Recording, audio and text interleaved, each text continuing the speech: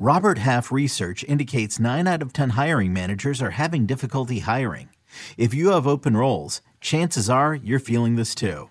That's why you need Robert Half. Our specialized recruiting professionals engage with our proprietary AI to connect businesses of all sizes with highly skilled talent in finance and accounting, technology, marketing and creative, legal, and administrative and customer support. At Robert Half, we know talent. Visit roberthalf.com today.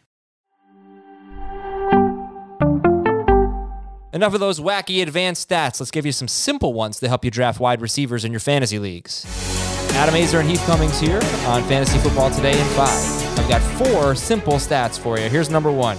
Heath, it's like a simple, those like compound, complex sentences. It's a little messy. So Keenan Allen has been a top 12 PPR wide receiver in 5 straight seasons. Bam, there's your simple stat. But, I'm going to throw a but in there. Last year was the first year in those 5 seasons he didn't lead his team in receiving. Does that matter at all?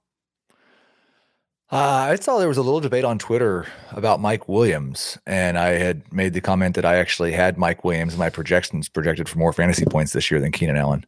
And there are some people who are ranking Mike Williams ahead of Keenan Allen. So I think there's at least a tiny bit of concern that Mike Williams could be the actual number 1 wide receiver for the Chargers. Yeah, it's an easier case to make in non or half PPR, right?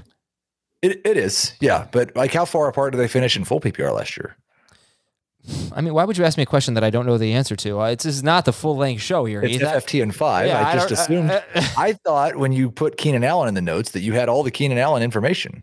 255.8 points for Keenan Allen, 244.6 points for Mike Williams.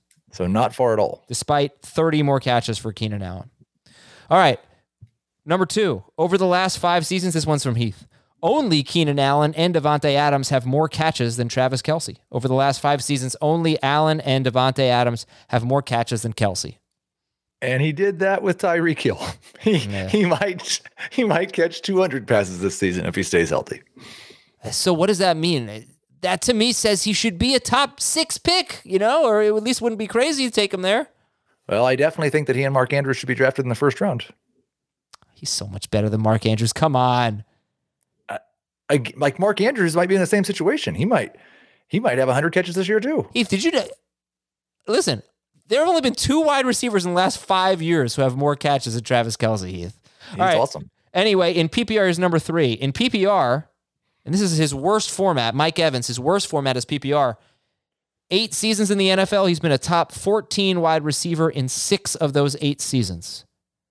That's a pretty good floor if that is in fact Mike Evans' floor in full PPR. Yeah, I finally have caved on the Chris Godwin fear, and I now fear the start of the season for Chris Godwin as well. And so I've moved Mike Evans, I think, up to 8th in my PPR rankings. Like the last 2 seasons, the way he's done it, I still believe is completely and entirely unsustainable. I do not believe he will do that thing again. But if there's no Antonio Brown and Chris Godwin doesn't start the year, he may get 130 targets like he used to, and then he could still be a top 8 wide receiver. Last simple stat, Deebo Samuel and Jamar, is again from Heath, by the way. Deebo Samuel and Jamar Chase were the first 2 wide receivers to average at least 18 yards per catch on 120 or more targets since Josh Gordon. This does not happen. Their seasons were hyper efficient last year. Deebo Samuel and Jamar Chase. Can you guess the only player to do it twice in their career? Randy Moss.